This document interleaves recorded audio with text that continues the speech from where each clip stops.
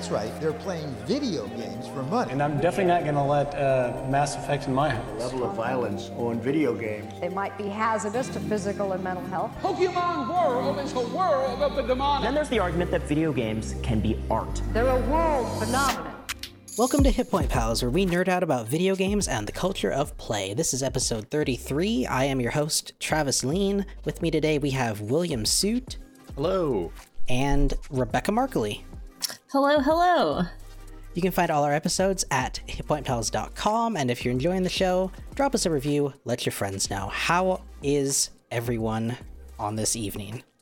I'm not used to it getting this dark this early, even though it happens every year, and my body is just like, what's going on? So yeah, that's just rough when is to. daylight savings time? Man, I don't even know. Isn't it like the... Oh man, I just closed my calendar because it was making But it's sometime in loud. November, right? Yeah. And this is the one where... This is the one that we like. This is the one that makes all of our lives better because it gives us an extra hour of sleep. This is the one that's supposed to adjust it so it's not as dark as early? Yes, kinda. Yeah. What do you mean, kind of? Well, I mean, it's still gonna get dark earlier, but it won't get as but dark it'll get earlier. dark an hour later? Yeah. I guess? Hey man, time is a funny thing. But that also means it gets brighter earlier. Yes. Yes. Welcome. Why do we do this? Anyway, speaking of day-night cycles, I've been playing Red Dead Redemption on an Xbox 360 that a used Xbox 360 that I ordered from GameStop. I wanted to get caught up on this game that I haven't played because the sequel is coming to PC, which I know Will is excited about, and I was also excited about. You already pre-ordered your copy, you told me. Indeed. That means you get all of the bonus like digital horses and some guys like gun I can't wait. or whatever. I mean, it's not like I could not get those things, but yeah. Yeah, no, literally. You told me because it didn't let you buy the like standard version. Yeah, they do like all the editions are $20 off, but what they don't tell you is you can't get the base edition, so the special edition is like $60. Like you can't just get a base version for 40. So it's like, okay, interesting. I have a compulsion to like play games in sequential order for the most part, so it's one of those things where I really would like to play Red Dead Redemption 2, and now that I know it's coming to PC, I kind of I'm trying to rush through the first game so I can like quote unquote be all caught up or whatever. The second game is a prequel, but prequels are made after other things, so by definition they'll reference the original material. Like, I don't know if I've ever played a super like Wild West centric game that isn't like post-apocalyptic or anything. Mm-hmm. So it's been very interesting to like just sort of wander in this world that's supposed to be representative of like the American Wild West, and I found myself having lots of questions about this period of time that I'm like very unknowledgeable about. Recently I also got back into playing Assassin's Creed Origins, and I wrapped up the main story in that and started going into the DLC because I want to like check that off so I can eventually move on to the next game. But that's a game I've talked about on this podcast before where I really admire the way that they did so much research to give you, like to the best of their ability, this authentic recreation of ancient Egypt, where you feel really immersed in the culture of ancient Egypt. There's a lot of stuff to investigate and lore to read through, and there's a lot of like actual knowledge that you can gain from traversing this world in a fictional game. And so Red Dead Redemption is like, it's a Rockstar game, so I don't really expect it to have that. It's like a take on Grand Theft Auto, but like set in the Wild West is how I interpret it. So like, I don't expect it to have that level of historical accuracy or deep research or anything. I don't know how much they put into it, but like, there's a lot of like details that make me feel like I'm having somewhat of an authentic experience, like in regards to maybe what this period of time looked like. I stumbled upon this church where you can pay $2 to see a movie, so I did, and I went in and I just watched this like weird animated film about a guy who was selling various tonics to people. It played out like So one of those like old Disney animations that you would see, like Steamboat Willie or whatever. And then like money is very weird. Like one of the first things that happens in this game is you are shot and you are rescued by this woman who finds you on the road. She and like this doctor, I guess, take you in. And one of the first things she says to you is that like it costs her $15 to get you back to health or whatever. And your guy is like, I'm very sorry. But it's like, oh, that's not a lot of money. But I guess back then it was. I don't know. I don't really have any points of reference. There's a lot of interesting political discussion too. Like one in the very opening cinematic, you are on a train and there are a lot of NPCs having conversations about the savage people and how like scary they are and how like ignorant they are and how it's a good thing that we came to like tame the savage people and brought them new technology and stuff. So like right off the bat, the game sets up this idea of, yeah, we like fucked with the native peoples. I'm only a few hours into the game, so I have yet to see. I haven't encountered any native peoples actually yet, so I'm curious how that is going to play into the narrative of this game. This is a really old game, but I have like avoided story discussion and stuff, so like there's only a little bit I know, and it's kind of this mystery at the beginning. Like slowly my guy is dishing out details about who he is and what his mission is, but I don't really know what it is right now. I'm just kind of in this tutorial phase where the woman who rescued me is like, this is how you rope a horse. And it's like, oh, okay, this is weird. I don't really know what's going on, but this is fun. And I like wandering around and finding buried treasure and shooting up outlaws and roping them and taking them in for their bounties. I'm interested in your compulsion to have to play games in order. Yeah. Like, have you played games like out of order and then replayed them in order to like compare the play experience at all? Or is it just something that you've always like attempted or tried to do? No, for the most part, I've always attempted like one game that I played that I didn't play the like original games in was Deus Ex Human Revolution. Because I tried to play the original Deus Ex, and it was just, like, giving me a headache because of how old it was, so... And that was a case where I was like, Human Revolution is very highly praised, and it looks like a very different experience than these older games, and I think I'm just going to play Human Revolution, even though I'm probably going to be missing out on a few minor, like, references or connections here and there. And because Will had played the older games, I would always ask him for his input. I mean, they're set so far apart. You're pretty much right. There's just some small nods, and they're not really. I wouldn't call them like really important. Mm-hmm. That's probably how Red Dead Redemption 2 to 1 would be. But it was also one of those games that like I've had an urge to play for a long time, but just I haven't had the system to play it on. I even tried like emulating. But like there's a long and storied history of emulating these systems being very difficult, especially like game to game, and Red Dead Redemption is like a game that is I don't know, it must be very heavy on like processing demand or something, because like over the years people maintaining these like wildly large emulation projects have had a lot of trouble with certain games, and Red Dead Redemption has always been one of them. But like, not a bad deal to get an old Xbox 360 for $40 and then a copy of the game for $20. So I just, I paid $60 for an old game, I guess.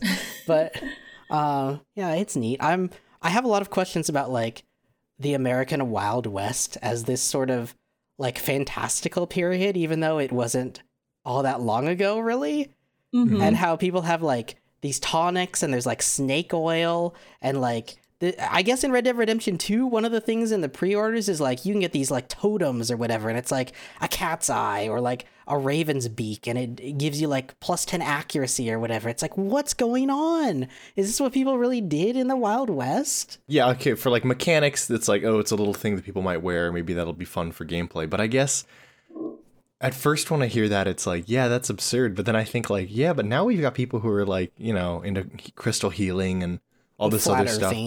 Yeah, it's like, it's not that. I mean, it's not that hard to believe that like back then they would have had maybe some other things that they're like, oh, keep this on you for good luck, or keep this for whatever else. Yeah, I know for me, like my dad like watches a lot of Westerns and like exposed me to a lot of like Western film content as a kid. And I never really liked them much. I don't really know why. I think like there's certain movies that I enjoy, but like like Westerns are they have like such a specific thematic aura that it's like you boot up Red Dead Redemption and it's like, oh yeah, it's just like a Western, and there's like certain like tropes that Westerns have to have, and I just find that whole genre very interesting and weird, especially because it's a setting that has become a genre. Yeah, and it's like not that far like removed from us in terms of like historical time periods that are frequently explored. When does the end of the Wild West happen? Like I don't know. Is like 1900s? Somewhere in there. I think Red Dead Redemption 1, I remember reading some stuff on it. It takes place in like 1910 or 19 something. Oh, okay. So that must be like, I mean, it had to have ended around there, I feel. I honestly have no idea. Like, I never actually thought about this. Which is interesting because then that means like 10 years later, you've got like the Roaring 20s. And then we have a very different, the image we have, the popular image of the 1920s is, like so different from like what was going on in the West, probably. Was there the Wild West during like World War I then? Huh. I guess so. I mean, parts of the country still weren't states. I mean, you would have to like consider parts of that time period and like, well, what do we define as the Wild West then? Is it just like this period of time when stuff was still unincorporated and people were like building their homesteads and it was lawless country? There were no laws. You could kill a man. I guess just from like the blurb from Wikipedia, American frontier began with English colonial settlements in the early 17th century and ended with the admission of the last remaining Western territories into the states in 1959. Wow. Okay. That doesn't seem right. Interesting. It seems like way too recent. Yeah, I don't know how to think about the Wild West. The dates it has it for, there's like 1607 to 1912 for territorial expansion, and then 1850 to 1920 for the myth of the Old West. So I think that's okay. Yeah. That's interesting because like with that 1920s thing, when I think of 20s, I think of like flappers, certain haircuts, maybe like the lead up to Prohibition, like that kind of thing. But then it's like, well, that would be like the big cities. What about like rural Texas? It would be closer to like the Old West. And that's just, that's weird to me to think about those two things existing around the same time. Yeah. Or like, I don't know, Idaho or something. Yeah. Despite the fact even now there's like a very obvious cultural and like just difference between like Portland and Seattle and like a small town in Montana. Like there's a huge difference there, but I don't know. That to me isn't as shocking as people from the 20s existing, like the culture in the cities and out in rural wherever. I feel like I just imagined the 20s were exactly like The Great Gatsby. Sick parties. Yep. I was learning about the very real feral hog disaster, I guess, that is going on in Texas, and how like the guy who made that very funny tweet was actually like, he was talking about like real issues, and like I heard an interview with him which was very surreal, where like he was a very good sport and he thought that everyone's jokes and memes about the 30 to 50 feral hogs tweet were very funny, but he also wanted people to understand that like, yeah, feral hogs are out there and they're like ruining crops and they're like ruining people's lives, and people have to go out at night to like kill thousands of feral hogs because they're such like, and like it sounds so funny because it's like hogs, but like the more I read about it and listened to it on these podcasts and watched stuff about it, like the more it was like, wow, I have no idea about a lot of elements of like rural living in America. A lot of stuff to think about. What have other people been thinking about? I'll go. This week I discovered this sort of anthology of, I guess, D&D adventures that are based off of like classic female mythological archetypes. So like hags and harpies and like dryads and like Medusas. And wait, is Medusa a person or is Medusa a creature that there are multiple of? I think originally a person, but then in like the D&D universe, it's like you have that makes sense. Like these monsters. I bought it on the DM's Guild because I was like, wow, that seems really, really cool. And I love hags. They're like one of my probably like favorite D&D monsters because there's a lot of cool stuff you can do with them where like if you have one hag that's by itself, it's much weaker, but if you have it with like a coven of like 3 or more, you can get like way more spells and they're just like really mean and nasty. And there's just like lots of really fun lore built into that. But I got the just like the PDF version because they also do have like a printed like hard copy book, which is also really cool. Like, I don't know, it was a bit more expensive, but it was put together by a woman named like Ashley Warren. And she does sort of like she is a writer and does other sorts of like tabletop adventure writing, that kind of thing. But it was put together with just like a whole bunch of other like women writers who put together this anthology, and like the illustrations are absolutely gorgeous, and it has like fun, you know, sort of just like vignettes and adventures about you know, like harpies and hags, and I'm pretty excited to get to explore these like more in depth with like in game. But they span, you know, from like level 1 characters up through like 4th tier, which is like the when you're like level 15 and above and you're really strong and crazy. I guess there was only like one of those from I guess tier 4. Most of them are tier 1 and 2. That's where most people play, honestly. But yeah, and there are 2 volumes. I just purchased the first volume, but I probably will purchase the second one at some other point. When I get through this one a little bit more, I get to use it in game. But I'm pretty excited about all of the content because it's so much easier sometimes when you are running games and you just kind of like want to like pick and choose specific storylines to just like throw in as more interesting things, so you aren't just like rolling on like random encounter tables and having to like create things on the seat of your pants or flying by the seat of your pants the whole time. So yeah, I'm excited about that. And then, what does that mean? Is that like a reference to airplanes? Like if you didn't have a seat, flying by the seat of your pants? I have no idea. All right. That is sort of related to the second thing that I wanted to bring up, which is also D&D related, but I just had a meeting and sort of was asked to run a test game with this organization called Orcs. They do D&D pop-ups in Portland, like once a month. They're trying to increase it to more than once a month. And so you like are a professional dungeon master for the night, and you run at a like restaurant, and you're fed dinner and you get drinks, and like you play for these people who come and play. They pay to play, and they have a fancy dinner, like a pop-up event, and then you play D&D. And yeah, I'm pretty excited because like Orcs does a lot of really cool charity organization or charity events, and they they're like asked to run games for like the Decemberists and crazy shit like that. They had like a table at Rose City Comic Con, and they did a couple of live games there, which is also really cool.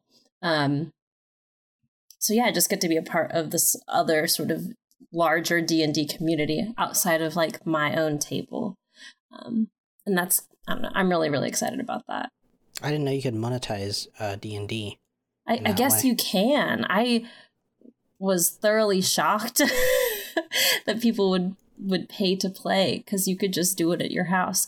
But I guess, if you want like dinner, if you want it to be like a whole experience or something like that, it would make sense. I think there should be an app, kind of like Uber, but it's for D&D. So you would post to like hire a dungeon master, and they would like come to your house and they would do the dungeon mastering for you and your friends. Obviously, you'd have to probably book them in advance. Yeah. Probably couldn't do it on the fly. No, it's just like Uber. They have to get there in like 7 minutes. They have a go kit at the seat of their bed, and then when they get a request, they just jump in their car with their like pre-made campaign. And like the boxes of minis all ready to go and stuff like that. Yeah. And they show up and they have like some business professional stuff that they're supposed to go through and say. DM for Travis? Yes. Come on in. This is a good idea. Nobody steal it. Okay. Very cool. Was there anything else, Rebecca? Or no. Cool. That was all the things that I had to say. All right. Well, Will, you've written Finishing the Long Journey Through Drangleic, and I think I know what that is. Indeed. Well, Travis and I have been playing Dark Souls 2 Scholar of the First Sin for a while now. Yeah, I don't remember a couple when we weeks, started. Probably. Yeah, we've been playing through it like maybe once every other night, once a night, somewhere in there for like a couple of hours. It's been fun. It's been really cool. I am really ready to be done with that game, though. Yeah, it's getting to the point where we've been in it for quite some time. I'm reaching this point where, I don't know, it's, I'm just kind of tired of it. I would just rather move on to the sequel, even though it's like the same thing. I'm tired of Dark Souls 2. Yes. I've got too many things in my inventory. Leveling up at this point is just so useless feeling. I feel like, I don't know, I'm just so ready for that game to be done. But it's been a blast. It's been a really fun co-op experience. And yeah, it's been a big hoot. Yeah, we played a bit last night, and it was funny because it was... Yeah, I feel like it was the first time where I was just like way too frustrated at the amount of times I was getting killed and not making any progress. But like up until that point, I felt like I had really been enjoying Dark Souls 2. And I was definitely liking it a lot more than the first game because there were a lot of quality of life improvements. Mm-hmm. Like I'd heard people say that like out of the 3 games, Dark Souls 2 is the worst. And also this idea that like, because the main, what was the name of the creator of Dark Souls? I don't know. I think his last name's like Miyazaki. Oh, Miyazaki, yeah. And I don't know his first name, but like Miyazaki was not involved in Dark Souls 2 because he was busy making Bloodborne. And so there was this idea that like Dark Souls 2 wasn't as good of a game because it didn't have his involvement. There's a lot of people who believe that, I guess. I like Dark Souls 2 a lot more than the first game, personally. I think there's a lot of really good humor in Dark Souls 2 that I was surprised by. Because, like, Dark Souls games are very surreal, and I think the first game didn't attempt to do anything funny with its, like, dark and surreal world, but the second game definitely has some really good humor.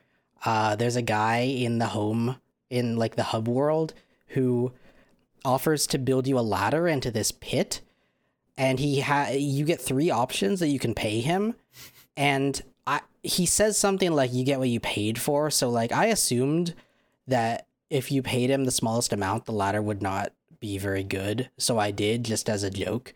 And he, I think, made a ladder with like 3 rungs. And this is like a pit that you can't see the bottom of. So I think that's like one of the most like overt examples of humor in Dark Souls 2, but there's just other things that I just find very funny. Like people leave messages like attack here, and you do, and you kill an invisible ghost and he drops an item. Oh yeah, I mean, I haven't played Dark Souls 3 really, so I don't really know how that one compares, but yeah, I like Dark Souls 1 a lot more than 2, and I feel like my opinion of 2 has been dropping as we've been playing it. We have encountered so many bosses that are just big person in armor. Yeah. I want some fantastic critters, but it's just like big dudes. Yeah, I agree with that. I mean, there's nice quality of life stuff. But there's some things that like, I don't know, I don't like the way the world is laid out. Like in Dark Souls 1, if I like woke up in the world of Dark Souls 1, I could walk from one place to like the end of the game because I can just picture it in my head. Mm-hmm. But in Dark Souls 2, you can kind of fast travel from the beginning. All the places are kind of branches in different directions from the hub. I don't really know how they all connect. If you ask me how to get from one place to another, I would just say, I don't know, fast travel. They do connect, though. It's just that, like, you only really go through the connections once, because fast travel is available from the beginning. Yeah, and there's no real reason to, like, walk through these routes. And, I mean, in Dark Souls 1, it is, like, kind of annoying at first when you don't have fast travel and you have to run everywhere. But then when you do unlock that fast travel, you've already been everywhere on foot so many times that you don't mind doing it. At least I didn't.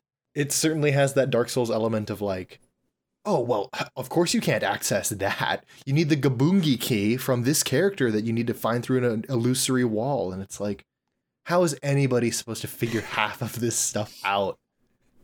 Like, it's so absurd. But I oddly enough enjoy that of just like, what cryptic shit is this? And then having to go online and read up on it and go, oh, okay, interesting. Yeah, like, how do you start the DLCs? Well, you have to go into this place in the muck, and you have to kill some giants, and then you have to get... How do I get to the giants? Oh, you gotta jump off a cliff that looks like it'll kill you, and then you'll land on a platform. It's like, okay. Who thought this was, like, a great idea? I think that the second game feels larger. Like, it feels like there's more areas, and it feels like a bigger and longer game. Especially with the 3 DLCs. I always like the way that it feels to me in all of these Dark Souls games that there's a lot of detail put into the individual areas, minus like some really egregious examples in Dark Souls 1. But it's like these games aren't traditional in the sense of like you're running through levels. They're built for you to go through these levels many, many times because you die many, many times. So it's like these areas are pretty small, but they feel large just because of how hard it is to get through them. It has this cool element of like really slow paced exploration that I enjoy, where like sometimes if I'm not ready, or if I feel like I'm not ready to go around this corner and do this battle that I keep getting killed in, I'll just wander around and uncover a lot of weird stuff, maybe some hidden passages, or like maybe some alternate routes. Or an optional boss. I guess you don't really know if the boss is optional until you've killed it. Yeah. Which is funny. Oh, that is funny. But yeah, I'm also ready to be done with Dark Souls 2. Just in time for Halloween. Yeah. We should have this game... Oh, sorry, what was it? Oh, I was just going to say, how the month of October, I learned, is like an annual thing for the Bloodborne community. Oh. I don't know the name of it because I don't know the name of the Bloodborne world, but it's like Return to and then whatever the name of the world is. But yeah, I guess every year they try to like get everyone to go play Bloodborne for the month of October. So there's like a lot of active players around this time. That's cool. Yeah. That's neat that there's community events like that. Mm-hmm. Well, at the current rate we're going, we should have Dark Souls 2 done in like, I don't know, we've got one more DLC to beat and then finish the game, like the base game. I mean, I feel we've pretty much found almost everything. You had a long and arduous journey. It has been one hell of a long journey, and I started as a man and now I'm a woman. That's true. I started as a man, became a woman, realized I looked hideous, and then went back and became a man again. Yeah. So that's been a hoot. Wow. But yeah, we should have that game done and buried in no time at all. Very cool. This week on the podcast, we decided that we were going to talk a little bit about some things we've heard about the next generation of PlayStation console, backwards compatibility, and just the idea of like game remasters. I don't really know where this conversation is going to go, but I guess we're going to take a break and we'll find out after the break. So we'll be right back. Yes.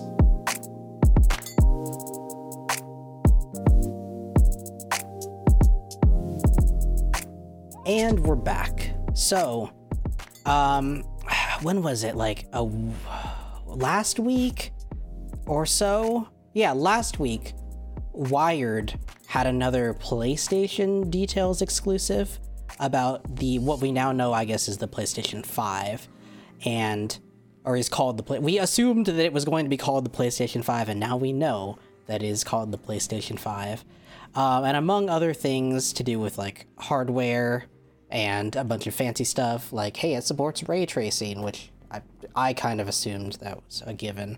But a thing that we now know is that the studio Bluepoint, who is known for remaking and remastering a lot of games, like Shadow of the Colossus for PS4, the Uncharted collection for also PS4, I think. I have that. I don't know why I said I think.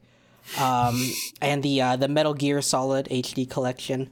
Bluepoint is working on a game for the PS5. I think it'll probably be something, I assume, that launches with the PS5, and all they really said is that like it's something very big and a game that people have been wishing for a long time would be brought to new gen. Is like with the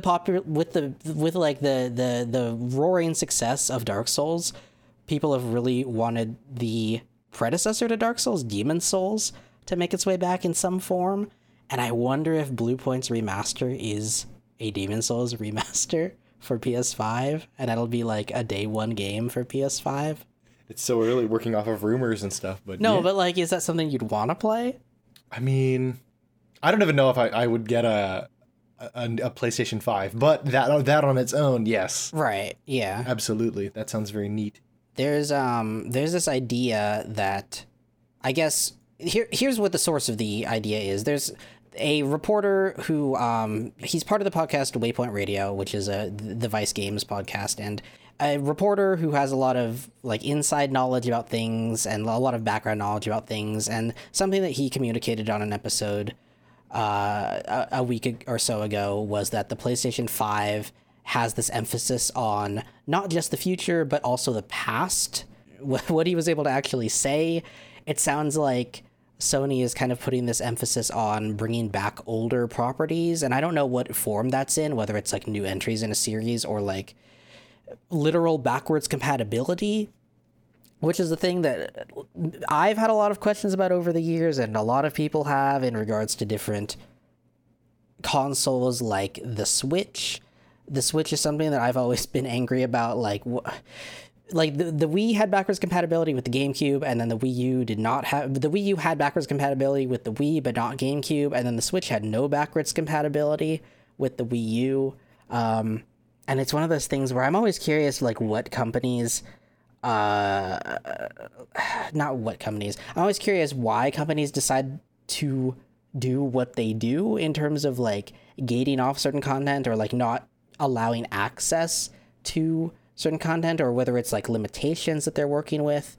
I mean, I guess in some cases, like, some of it makes sense to a degree. Like, the Switch is a completely different, like, format. Yeah. For, like, their games are on a little card, so it's like, oh, can't bring your discs over because you can't. And then with PlayStation, I guess the PlayStation 3 was apparently really famous for having, or infamous for having, like, a very hard architecture to program for. So I'm assuming the reason there wasn't any back compat with the PS3 was that developers and, like, Sony themselves were just like, we don't want to figure out, like, how to reverse engineer this thing we made to then run those games on this new machine. Just, it would be easier to rebuild everything than it would be to support this old hardware. Oh, how does one do, like, backwards compatibility? Like, would you just re-release the games, or would you just have the hardware within the... Well, yeah, I mean, so that's what backwards compatibility is in, like, a technical sense, is, like, this piece of hardware has the ability to play games from the previous generation's hardware. Okay. Like, you could put, when the Wii came out, you could still, you could put a GameCube disc in it, right? Mm-hmm. And it would play it just fine. I guess I'm curious what people here think about the concept of remasters and how it's kind of a genre of games on its own, almost, it feels like. I think it's interesting because, you know, the main reason they exist is because there's no access to the original. Mm-hmm. And they just do some minor touch-ups, and that's cool, and people get excited for those. I sometimes get excited for them. But that's something that I don't think you see as much or is driven at all by, like, PC or computers, because I can run something from, like, the 90s on my computer. Not sure why I would, but I can. Mm-hmm. But, like, you can't do that with, like, a home console. So if you want to experience, like, maybe there's a classic game you've heard about, like maybe that Shadow of Colossus game for PS2. Mm-hmm. But that's several generations ago. Are you really going to go out and buy like a PS2 and this physical copy of this one game?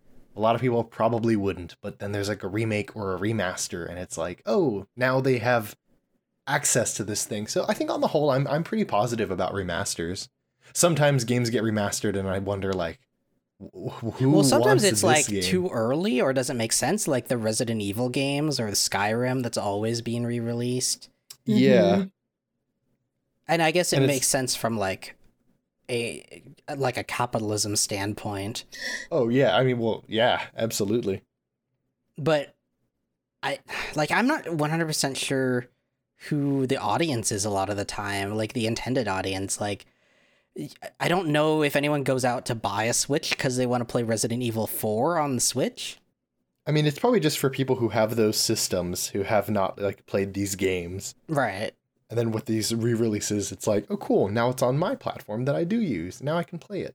Hooray. Yeah, I would assume that it's like a much smaller audience of the people who already have that particular platform. Mm-hmm. Because... Are there any remasters that you guys have enjoyed, or like, are there remasters that you thought did something interesting with the game? Because I think most of my gaming has been on a PC, so I can just play older games. I guess, I don't know. I think I got like a digital download for like a Skyrim remaster, but I never played that because I just didn't really care. Yeah, Skyrim is the one where, like, a number of years ago, they updated it to Skyrim Special Edition. Yeah. And at that point, it was already kind of, like, a worn-out thing, because I had played it so much already. Mm-hmm. But, like, I don't know, did they delist the old Skyrim? Like, I feel like they intended it to be, like, a replacement, right? I have no idea. I just know my brother was really excited about it because he was like, yeah, it's so much prettier. And I was like, it was marginally nicer looking. It was like, okay, this isn't anything mind blowing. A weird thing that Will and I were looking at the other day was Resident Evil Director's Cut. Yeah, apparently it was like a release of that game on the PlayStation 1, like that the console Resident Evil 1 came out on, but apparently it was like the second or third release of that game on the same hardware. Just with like a support for like a different controller, and like it had new music, which was pretty bad, but it was just like wow, like I can't imagine releasing a game that many times on the same hardware. I guess that's like buying like, oh, I bought the new Gumball Adventure movie on DVD, but now the director's cut is also on DVD, and now they've got the extended unrated cut as well. It's like the same thing on the same stuff multiple times. It's like you've been punished for buying it too early. Yeah. Does anyone have any games that they want to be remastered that haven't been? I would like a remaster of Morrowind, The Elder Scrolls 3. I would also like a remaster of Morrowind. Other remasters I'd like. There is the Skywind, the Skywind project. Yeah. Oh yeah. That seems to be where they've been putting out update videos pretty frequently, and it seems like they're doing they're making really good progress on that, and it looks to me like it might be the first of these big ambitious Elder Scrolls crossover projects to actually get a release. Yeah, I say that like fingers crossed, I guess. And I guess there's also the Open Morrowind project, which is kind of, it's like, you know, I mean, it doesn't look really nice, but it's just making it so Morrowind is actually like playable on modern hardware just fine. Yeah, there's Daggerfall Unity as well, which has the same intent. But like, I feel like Bethesda, if they did release like an actual Morrowind remaster, that like that would make them so much money. Oh yeah, absolutely. At least for me, at least. Yeah. I'd buy it many times over. People would just go very crazy. I'd like a Dungeon Lords remaster. There is a Dungeon Lords remaster. There are 2 actually, but I want. Well, you could even argue there are 3, but I want another one. Why? I want it to be even better. I want a Dungeon Lords remake. That's what I want, not a remaster. In Unreal. Yeah. I like how I bring up remaster. You're like, that's absurd. Bring up remake? Yeah. Oh yeah. In Unreal? Absolutely. Oh hell yeah. Didn't we have a discussion about the difference between a remaster and a remake? I think once, yeah. Yeah. What was it again? Can you refresh my memory? I think a remaster, I believe, is like we're gonna take like original, like with a movie, we're gonna remaster this one old movie. We're gonna take the original prints and actually like get good, like, you know, we're gonna get high quality prints and put that on like high quality Blu-ray. It's the same thing, but it just looks higher quality than your VHS and DVD release. With a remaster, I'm assuming it's like that on a game where, all right, it's the same game, but we're going to maybe do some minor tweaks and increase the resolution and maybe use better textures that we had that we couldn't use.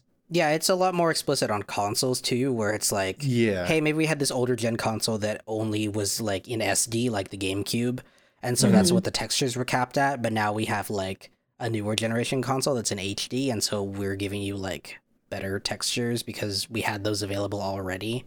Yeah, and I believe remake would be, rather than like we're going to take the original film print and just like make a higher quality like version of it available for home video, it would be like, we're going to reshoot this movie with all new actors, all new assets. It's going to be a whole new thing. So like a remaster is like a touching up of the original. And then a remake is just like you're redoing it pretty much. Yeah. I think a better word for remake is like reimagining. That way it's less easy to get the two terms mixed up, I think. Mm-hmm.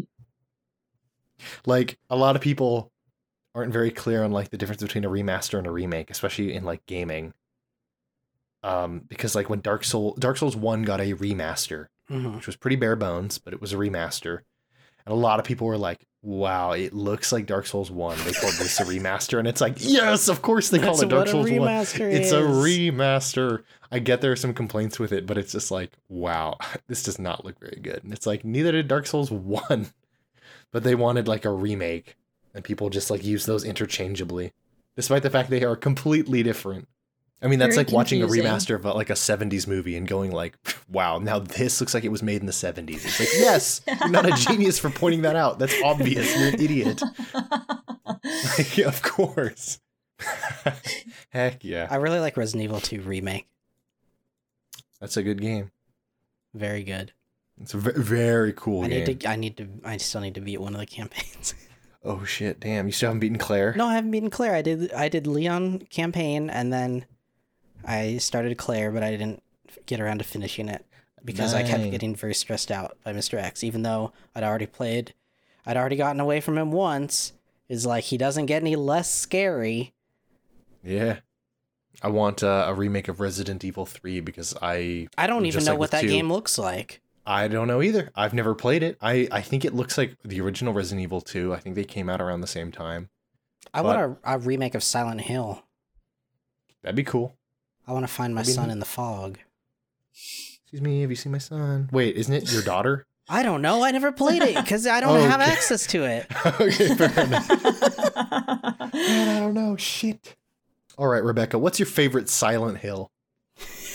My favorite Silent Hill? Yeah, I mean, There's we're like all 9 big Silent Hills, right? We're all big Silent Hill fans. I mean, Travis has played almost all. He's big onto the whole I have fog never played a lore. Silent Hill game. I know all about the hills and silence. I mean, we're all big fans. I've seen a Silent Hill movie. I haven't. Okay.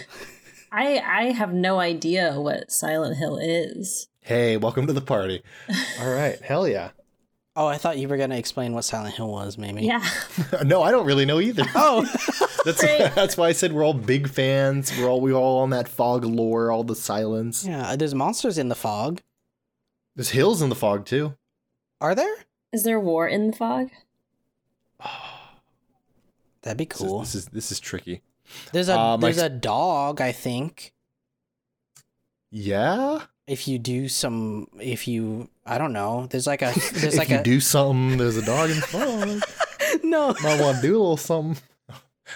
My only experience with Silent Hill is like I played a little of Silent Hill 1 and a little of Silent Hill 2.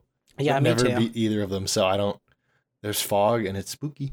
Rogue Squadron 2 needs a remake, or just another game like it. I'm keeping an eye on Everspace 2 because the way it's being pitched is it's like this big open world, like spaceflight adventure, and I like the way that Everspace 1 plays. The story in Everspace 1 is bad. And so, like, if they're able to take those sort of, like, spaceflight mechanics of Everspace 1 and do something good with the story and the world, I'll really love Everspace 2, I think. Like, because there's this sort of void in my life for a good spaceflight game ever since Rogue Squadron, which is a game I put a lot of time into as a kid. The second one specifically. I don't know. I've never played the first Rogue Squadron. I think I tried like a PC version of it that came out on GOG or something. But it was like too old for my eyes. I was like, I don't understand. There's like only like 3 polygons. What is this? Is this a spaceship? And then I think I played a little bit of Rogue Squadron 3. Rogue Squadron 3 has Rogue Squadron 2 in it as its co-op mode, which I think is very funny and good. And I know Will and I have at least attempted to play it. It's really weird. It was really weird on like an SD television, though. I think we did beat the co-op. We probably did. We've beaten like a lot of GameCube split screen games, which is just in hard our to, lives. Like, man, they looked rough. But we didn't think that as kids. We thought graphics couldn't get any better than this. Yeah, which is like a weird, constantly moving bar. Like, as a kid, you know, you look at something and you're like, wow, now this is real life. Wow, this can't get any better. And now, like 10, 15 years later, you look back at it and go, wow, I realize why I needed glasses, because this stuff looks terrible. I feel like even a few years later, you can still go back and be like, oh God. Yeah, like even stuff from like 5 years ago, it's like, oh, I can see where like big improvements have been made. And it's just like, it's so fascinating to me because at the time that I have no idea of how to improve it, but there's engineers out there who are like, what do you mean? This thing looks like shit. We need to make it look better. Mm-hmm. It's amazing. I'm always curious what the big companies who were in charge of like engineering all of that sort of stuff, like what do they want to achieve in the end, or like what are they driven by? Like, are they driven by some sort of vision of the future? Is it purely sort of this like cyclical money grabbing thing where it's like they know people will buy the newer stuff, but it can't be just that, right? Because people are doing like things that are visible. I want to say improvements. Mm-hmm. I don't know if that's like an objective term to use in terms of graphics, but because there's many different routes you can take with the art direction of a game, and it doesn't all point towards photorealistic. But I guess I'm always curious like what people want to accomplish. Like, is there an end goal, or is it just sort of this linear thing where we just keep doing stuff because we can, regardless of whether or not we actually need to? Because I feel like if you are trying to get towards something that is more like photorealistic, then when it's photorealistic, I think... But I guess our perception of what is photorealistic has changed as, you know, you've seen improvements to, you know, graphics and animation and stuff like that. Mm-hmm. And with like the whole photorealistic Lion King... The live action lion. Yeah, the live action Lion all these King. real lions.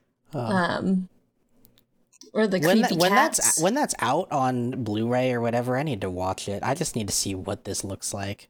And I had no intention of going to a theater to see what I imagine would be an absolute mess.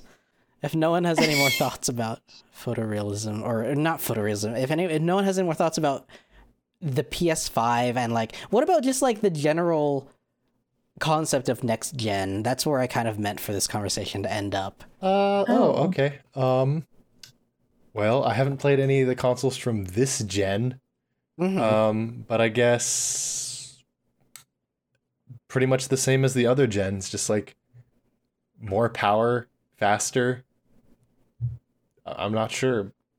But I feel like even if you're like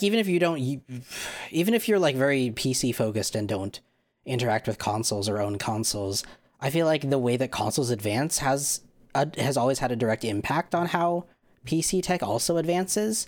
Yeah, and I mean, just like considering the way the same companies are publishing your multi-platform games and the business practices that they change over time affects the way that you also consume games. But I think also like back in the PlayStation 3 and the Xbox 360, they both had very different like processing architectures, and they were very different from like PCs. Like some games would be made for them and they couldn't come to PC. Some games on PC were impossible to put on consoles. Some games from consoles that were put on PC were kind of shoddy. But like Xbox One and PlayStation 4 like use AMD graphics cards. They're like AMD processors. They're pretty similar to PCs. Was there, so like before this gen, were there just like a lot more people making these components and now the market is just kind of minimized?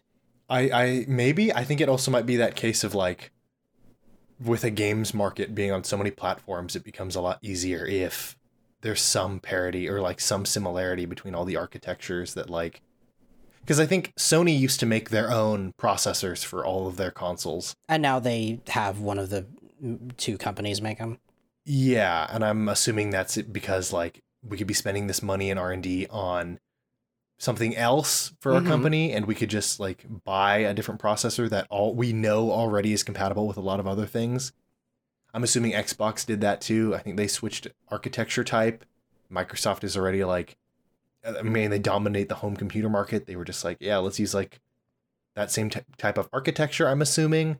And that had that benefit of multi-platform games are easier to make because they all pretty much run on everything anyway. They just need to do some tweaks. So I'm assuming this next generation, like with this talk about PlayStation 5 backwards compatibility, it'll be more of the same. They'll be on that same architecture. I think the games market, like, I don't know. It'll just be like more powerful and faster. And I think there's a lot of like synthesis between the PC gaming market and the home console gaming market, more so than there was like 10 years ago. Yeah. And I expect that to continue with like more cross play and stuff like that.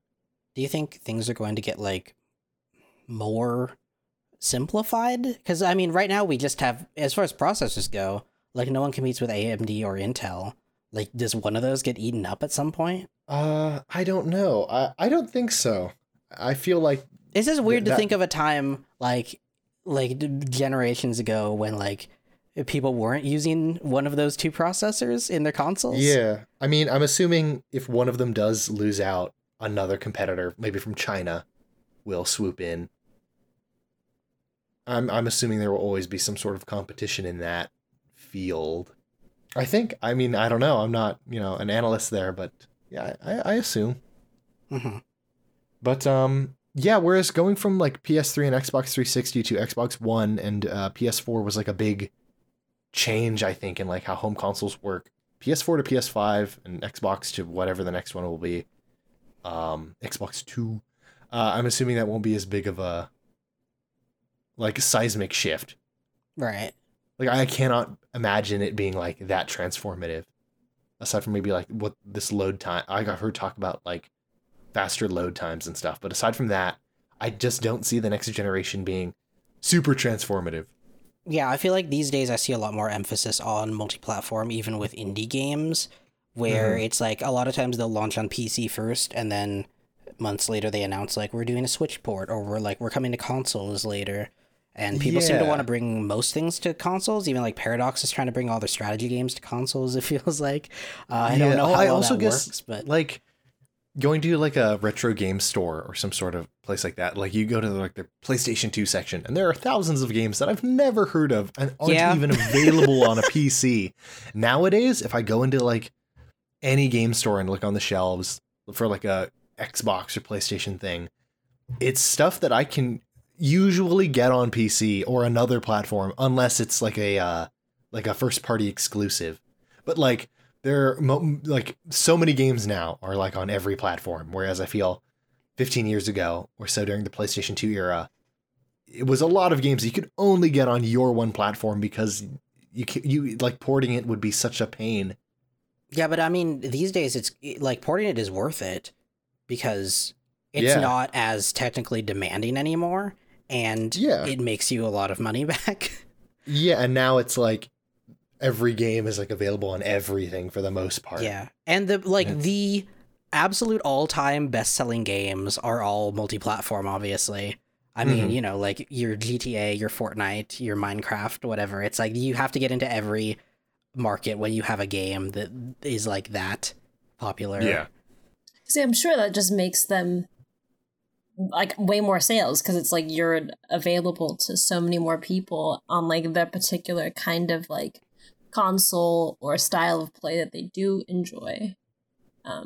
Like I don't feel like exclusivity would entirely be as, I guess, like useful.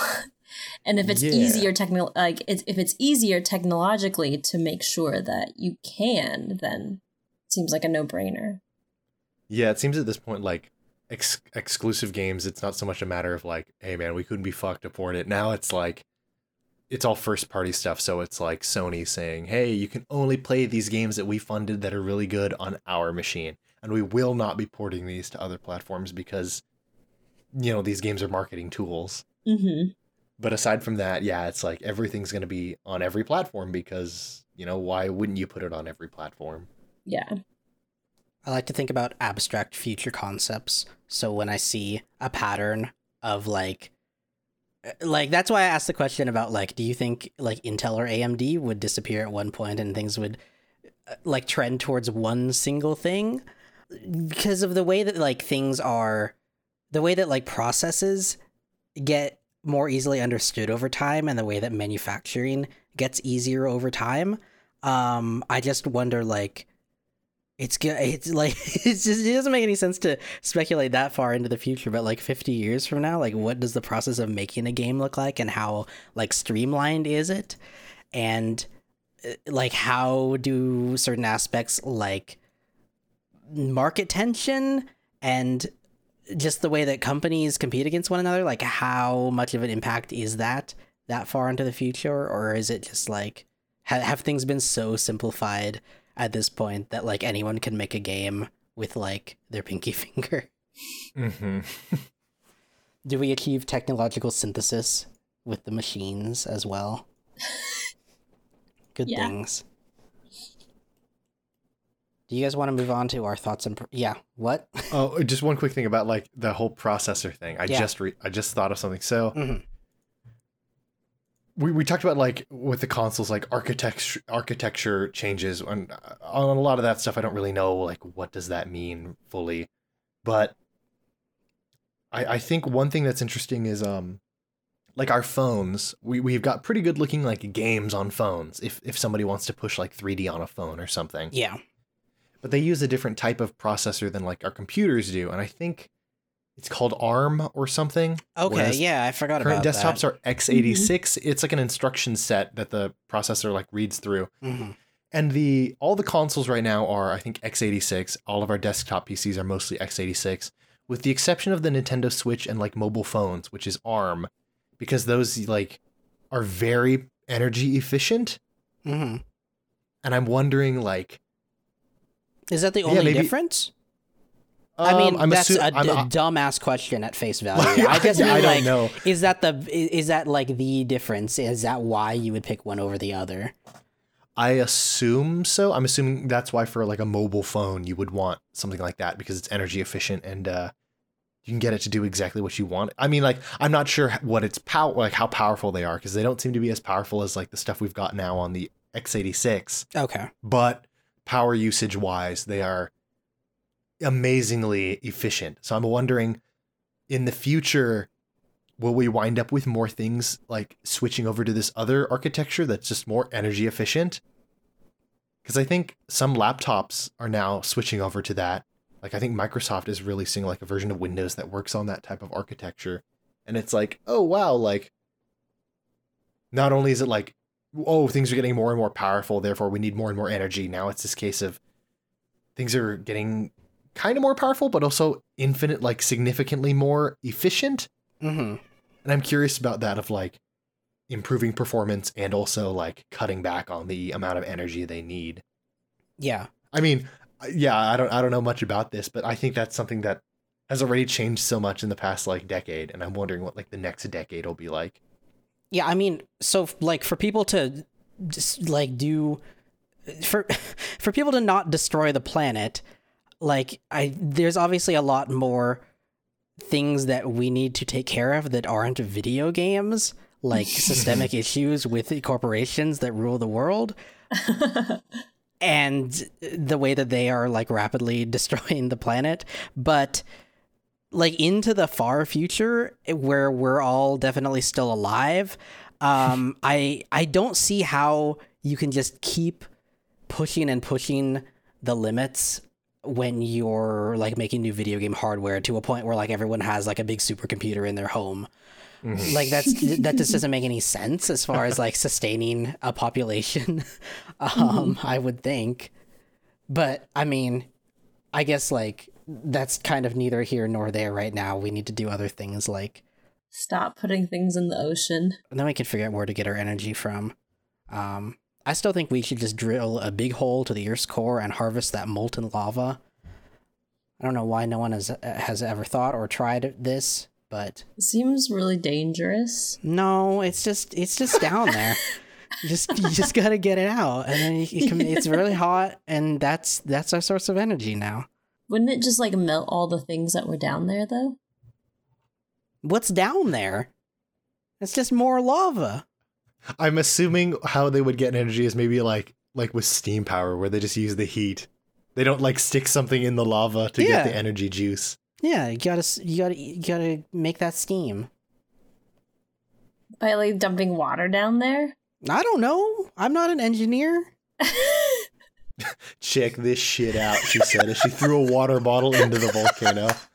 Free energy, my guys. Yeah, I don't know how you go about it either. Woo!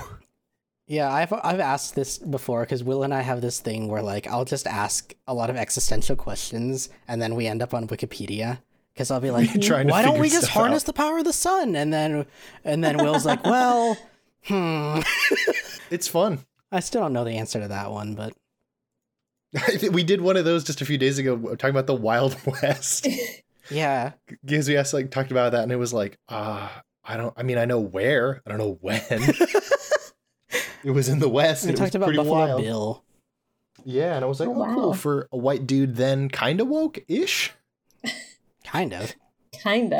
Like, it was like the 1800s and he did like these things called, I guess, like Wild West shows, where it's like, see the brave soldiers fight off the native hordes and like shows for East Coast and Europeans. Mm-hmm. And I was like, okay, so that's like pretty exploitive. And he's using like Native Americans who have already been like gotten the shit kicked out of them to go reenact these defeats or like some occasional victories of theirs. But then I read about it and I was like, oh, wow. So this was a thing going on back then. Like, oh, check out Barnum Wugham's Wild West show. Mm-hmm. Like, this was a thing. And then I read about like Buffalo Bill's show. And I was like amazed that some white dude back then was like, so he paid his like native employees like a lot of money and like room and board included, of course. And then like when they'd go to like European cities, they would like do the show or like they'd do rehearsal on the show. And then he would just kind of say like, all right, well, I don't know. You can walk around the city. I don't give a shit. And I was like, oh, wow, that's very interesting because like most people, at least white folk in the United States, I would assume wouldn't like want to let like indigenous peoples roam about a beacon of Western civilization or something. And then I like read up I don't know. I just went on this weird like dive into the stuff. And apparently like, yeah, he fundamentally viewed like natives as like equal to whites. And he was like, well, they wouldn't have won battles against the whites if they were inferior. So they, And he was like, yeah, I want them to. And then you can see other characteristics of like, yes, he's a person from the 1800s because he's like, yes, Western civilization is better. But his method was like, you should let Native Americans like freely go about what they're doing and visit like cities if they want. That way, if they see anything they like, they might be able to use that in their own communities. And I was like, yeah, that's the way it should be. Like, if you force this, you just wind up with like a mess. And it's like, wow, that's very neat. I mean, you know, no matter how nice he was, things still sucked ass back then, especially for the indigenous people. But it was like, oh, that's cool. Like, not everybody was a total monster. Just most. Good job, Buffalo Bill. Good job, Buffalo Bill. I guess. Good job, I guess. Yeah, good job, I guess. I mean, I guess. He's still, I don't know. Wild West shows might be problematic, but... Yeah, I'm interested to keep playing Red Dead Redemption because, like, they had that thing that I mentioned where, like, they talk about the natives or whatever in the beginning of the game. And I, like, occasionally I come across, like, gameplay footage or I come across clips of people playing Red Dead Redemption Online or whatever. And I've never seen Native Americans in the game. I don't know if they're in the game. Someone should tell me. I don't know. I'm just going to keep playing and find out, I guess. I want to know how they factor into the Wild West in Red Dead Redemption, which seems like a pretty woke game so far. Why don't we take a break, and then when we come back, we'll do our thoughts and prayers, and we'll wrap up this episode. Hooray!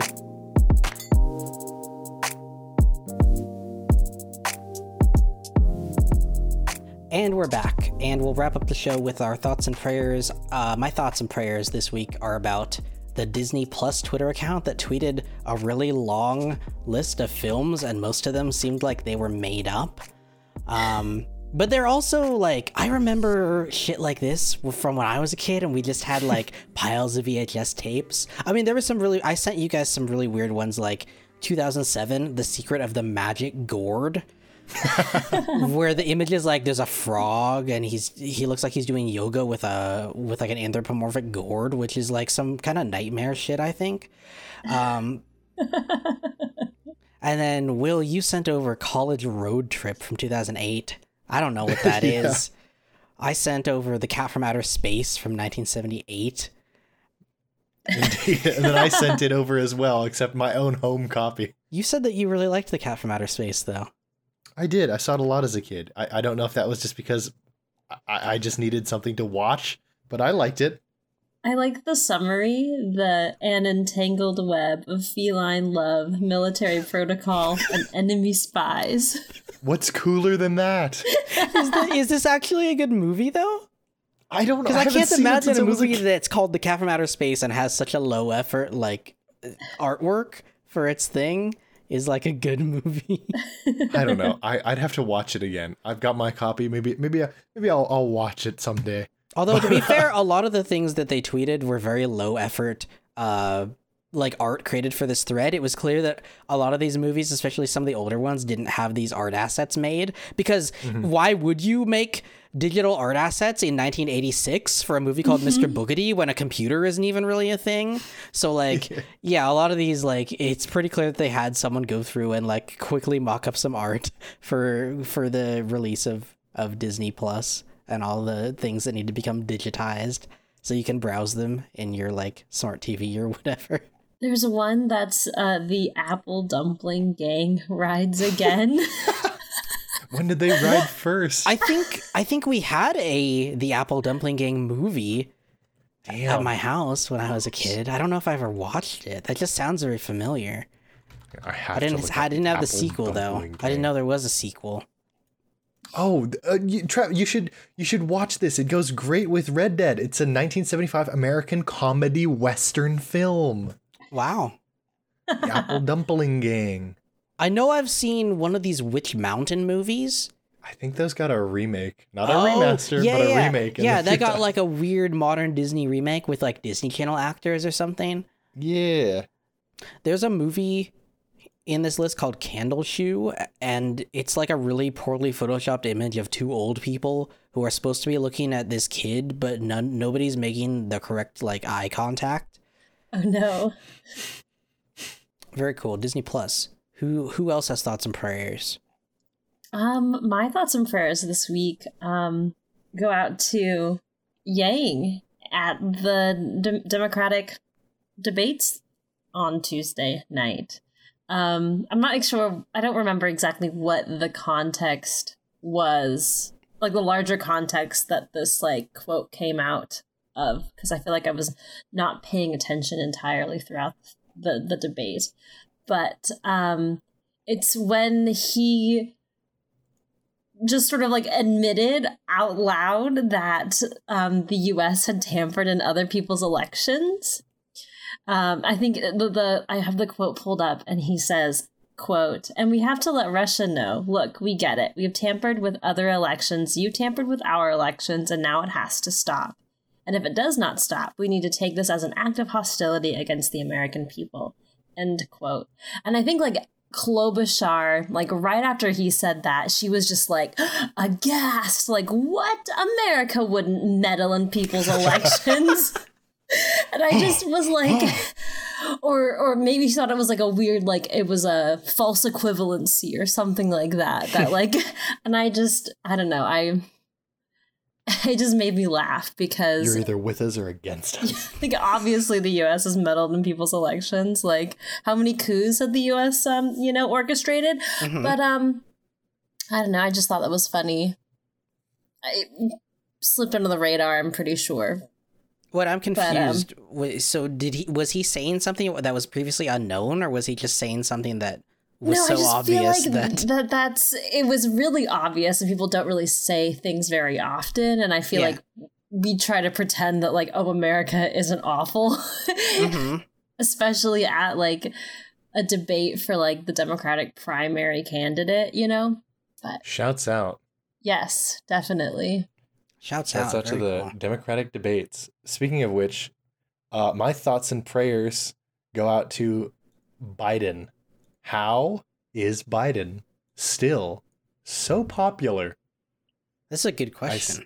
I still see articles about how he's like one of the front runners, and for a while he was the front runner, and it's like, who is supporting by who? I think my question there is, who is deeming him the front runner? And like, there's no such thing as an objective poll. So it's just like just news organizations just like dubbing people the front runner because they want him to win.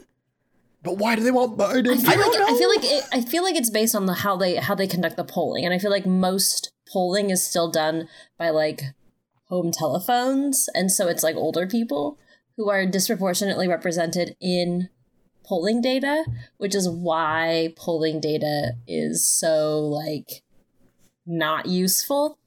And so I think that's like my thing. So it's like all the old people who are like, oh, good old Joe Biden, you know, way back in the day, right? And I think that's probably why he appears to be the front runner, because I don't know anybody in real life who is like, yes, Joe Biden is my candidate. Mm-hmm. I think George R.R. Martin on his blog talked about how he was going to vote for Joe Biden, but George R.R. Martin is also very old, so. Yeah. He's like the definition of old. Yes, he is. I guess I just tend to assume these days that polls are not at all accurate or adhering to facts or anything, and that it's all just kind of just a ruse to sway people. Because if you publish something on your news outlet that says like Biden is leading by this far in the polls, then a bunch of people are going to say that they want to hop on the Biden bandwagon because you want to be on the winning side. So damn, which is a dystopian view of politics. Yeah, I want to win.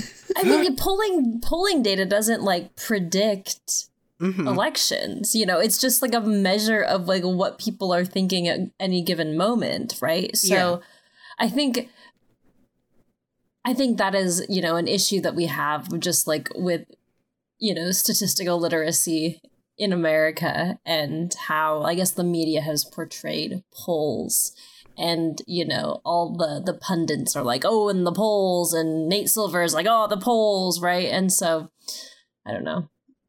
Why do we not have better systems to like measure things with? Like, we have the internet now. Why do we need telephones? I have no idea. I don't know why it has to be like home phones. maybe because, you know, it's so controlled and it's not just like some random person retweeted the link and so it was there was like a sampling bias, I suppose. But I guess even with the whole like home phone numbers, like that is a sampling bias like in and of itself, right? Because it like I don't have a fucking home phone. I don't even think my parents have a home like phone. who to call and like you know what districts they're in and what if there's like gerrymandered districts. Yeah. But with like an online thing, you've also got the case of you can't control who's going to answer that or whether or not they're going to like rig a poll, because every online poll gets rigged in one way or another, because there's just like there's no real way to like absolutely verify one person gets one vote. And even then, what about, I don't know. It's just like, what about communities with like poor access to like internet and stuff like that? It's just, what a mess.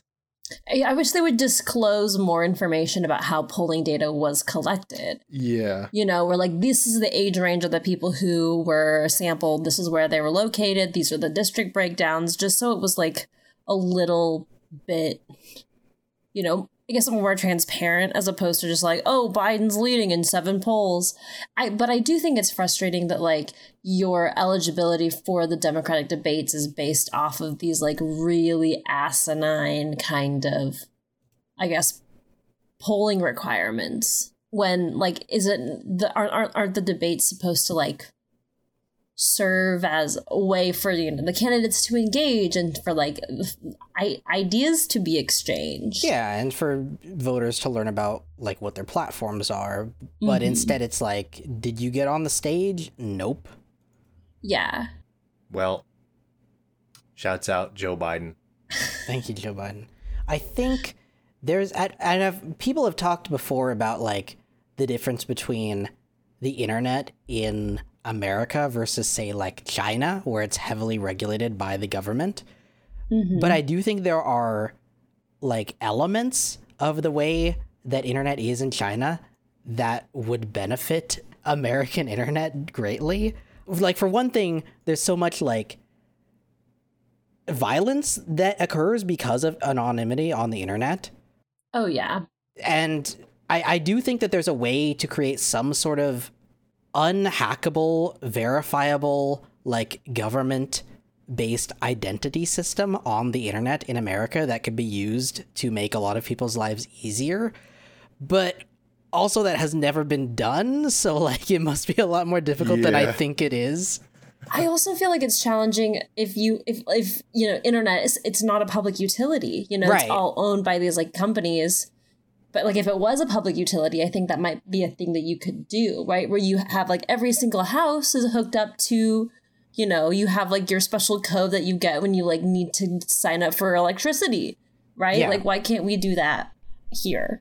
I think it's good that like the Democratic candidates have been talking seriously about issues like not that specifically, but like Facebook and big tech and breaking up big tech, because I do think at a certain point, and I don't know who can do it, but someone, like at some point we need to acknowledge the fact that the internet shouldn't be controlled by corporations. Yes. So like, I don't know how that transition works. I don't know if it does need to become a public utility, but there's this weird disconnect. Like the internet is such an ingrained part of society.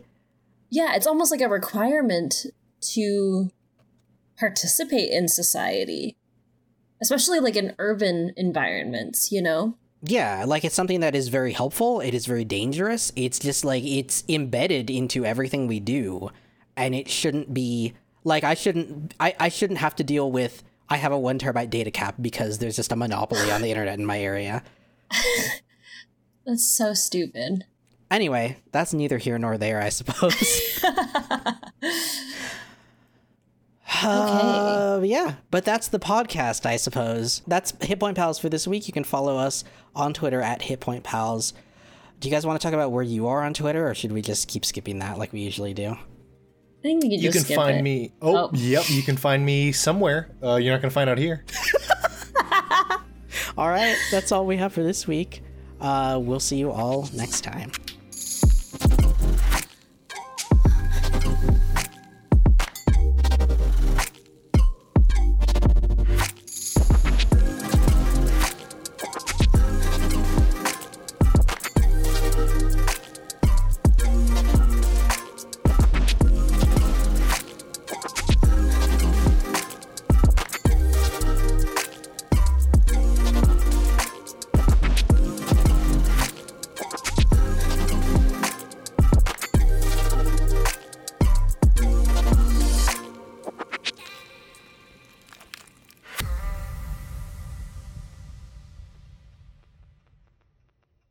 Yeah, when I woke up today outside, it was just like gray, overcast. It's been gray and overcast all day. I just don't feel like doing anything. Yeah. It's been very rainy today. I didn't have a raincoat, so that was a little bit of a bummer. My jacket smells weird when it gets wet. I don't know why. Okay. And it's kind of unpleasant. Yeah, I don't know. Have you it's ever like tried like washing it? Like maybe it's just a filthy it jacket. needs to be. It needs to be dry cleaned, and it's just it's a huge hassle.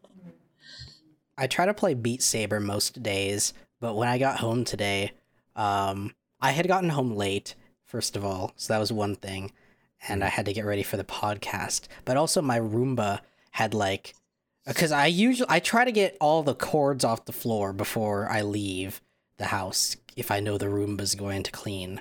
But the Roomba had like gotten my earbuds, which are connected to my Oculus, and had like it had like gotten tangled up in the like wheel of the Roomba, and it had been dragging my Oculus across the floor of my room. So I just came home to this like mess of like the Roomba didn't know what to do, and like my Oculus was in the middle of the room, and like these earbuds were just like all tangled to hell. So I had to spend like a half hour trying to untangle them. I still don't know if they work. I'm sure they do. This should be your thoughts and prayers. No. I just thought you guys should know. I don't really have anything else to say about that. So you could actually pray for your earbuds. No, I'm sure they're fine. If not, they were like $5. So yesterday I was scrolling through Instagram and I saw a picture from Poorly Drawn Lines of the little ghost pin, and then I remember that I bought a ghost pin for Cam for our anniversary. I totally forgot about it, and I have no idea where I put it. Oh, and so I was has like, your anniversary come and gone? Yeah, our anniversary was September 25th. Okay. And I have no idea where I put it because I ordered it when Cam was gone to Idaho, like the very end of August, beginning of September, and then I had my eye surgery, and so I, wasn't home for a bit and then forgot. And I guess I cleaned my desk and I put it somewhere and I have no idea where it is. How are you going to scare anyone? I don't know. Do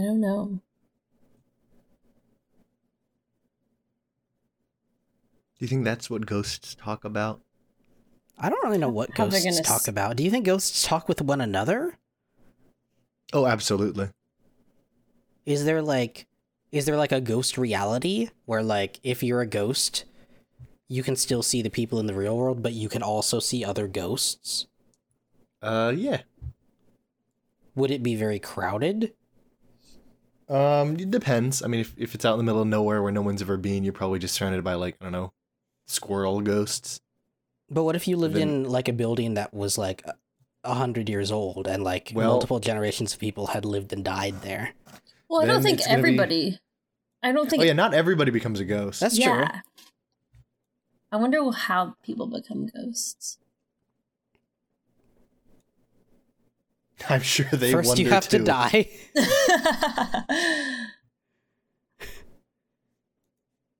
I would love to play a game where you are a new ghost and you have to figure out why you're a ghost, and then you have to figure out what to do to move on. So it's like a mystery game, but instead of like being the detective, you're the person who got killed. Yes, and it's like, just really, who the fuck but it's killed very me? unclear. Or you don't necessarily have to have been killed, although that would work. You could have maybe died of a disease or something, but whatever it is, you have to figure out what your like sort of unfinished ghost business is, and then accomplish it. I like that. The game will be 60 hours long. Have a lot of side quests for your ghost. And it'll be a Metroidvania. What will the DLC look like? Do you think you could add in like zombies or some like other kind of? It would have to be one of those like mid-game DLCs, because the end of the game would be you move on from being a ghost, so there couldn't be more to do. It would have to be one of those Yeah. DLCs that like you buy to play a new game, or you buy A it in Game vampire of the Year moves into the edition. house down the street. You gotta deal with that. All right. Shall I bring us back? Yeah. Yes. Okay. Yes.